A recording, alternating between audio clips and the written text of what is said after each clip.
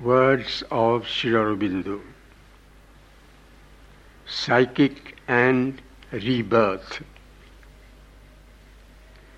It is necessary to understand clearly the difference between the evolving soul, psychic being, and the pure Atman, self or spirit.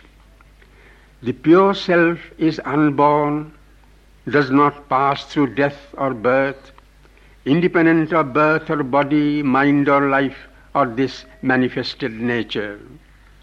It is not bound by these things, not limited, not affected, even though it assumes and supports them. The soul, on the contrary, is something that comes down into birth and passes through death, although it does not itself die, for it is immortal, from one state to another, from the earth plane to other planes, and back again to the earth existence. It goes on with this progression from life to life through an evolution which leads it up to the human state and evolves through it all a being of itself which we call the psychic being that supports the evolution and develops a physical, a vital, a mental, human consciousness as its instruments of world experience and of a disguised, imperfect, but growing self-expression. All this it does from behind a veil, showing something of its divine self only insofar as the imperfection of the instrumental being will allow it. But a time comes when it is able to prepare to come out from behind the veil, to take command and turn all the instrumental nature towards the divine fulfillment. This is the beginning of the true spiritual life. The soul is able now to make itself ready for a higher evolution of manifested consciousness than the mental human. It can pass from the mental to the spiritual and through degrees of the spiritual to the supramental state. Till then, there is no reason why it should cease from birth. It cannot in fact do so. If, having reached the spiritual state, it wills to pass out of the terrestrial manifestation, it may indeed do so, but there is also possible a higher manifestation in the knowledge and not in the ignorance. It is not the naked spirit, but the psychic being that goes to the psychic plane to rest till it is called again to another life.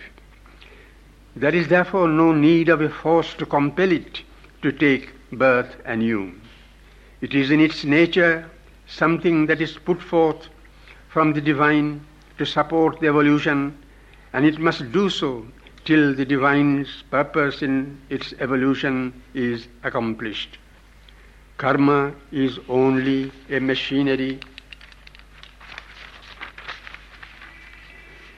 It is not the fundamental cause of terrestrial existence. It cannot be, for when the soul first entered this existence, it had no karma.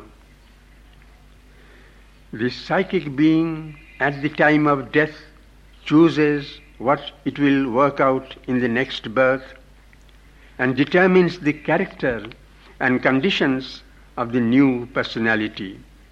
Life is for the evolutionary growth by experience in the conditions of the ignorance till one is ready for the higher light. The dying wish of the man is only something on the surface.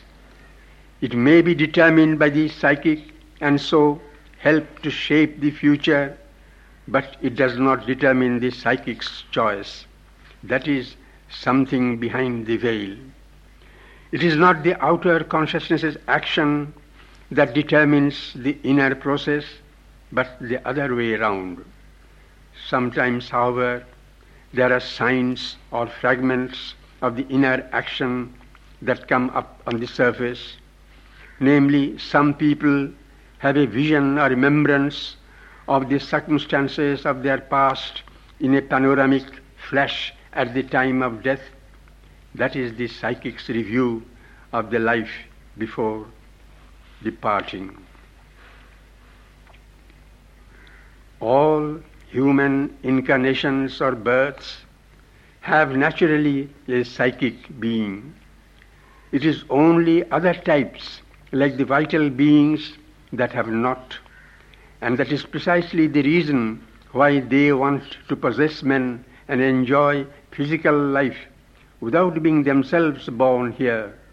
For so they escape the psychic law of evolution and spiritual progress and change.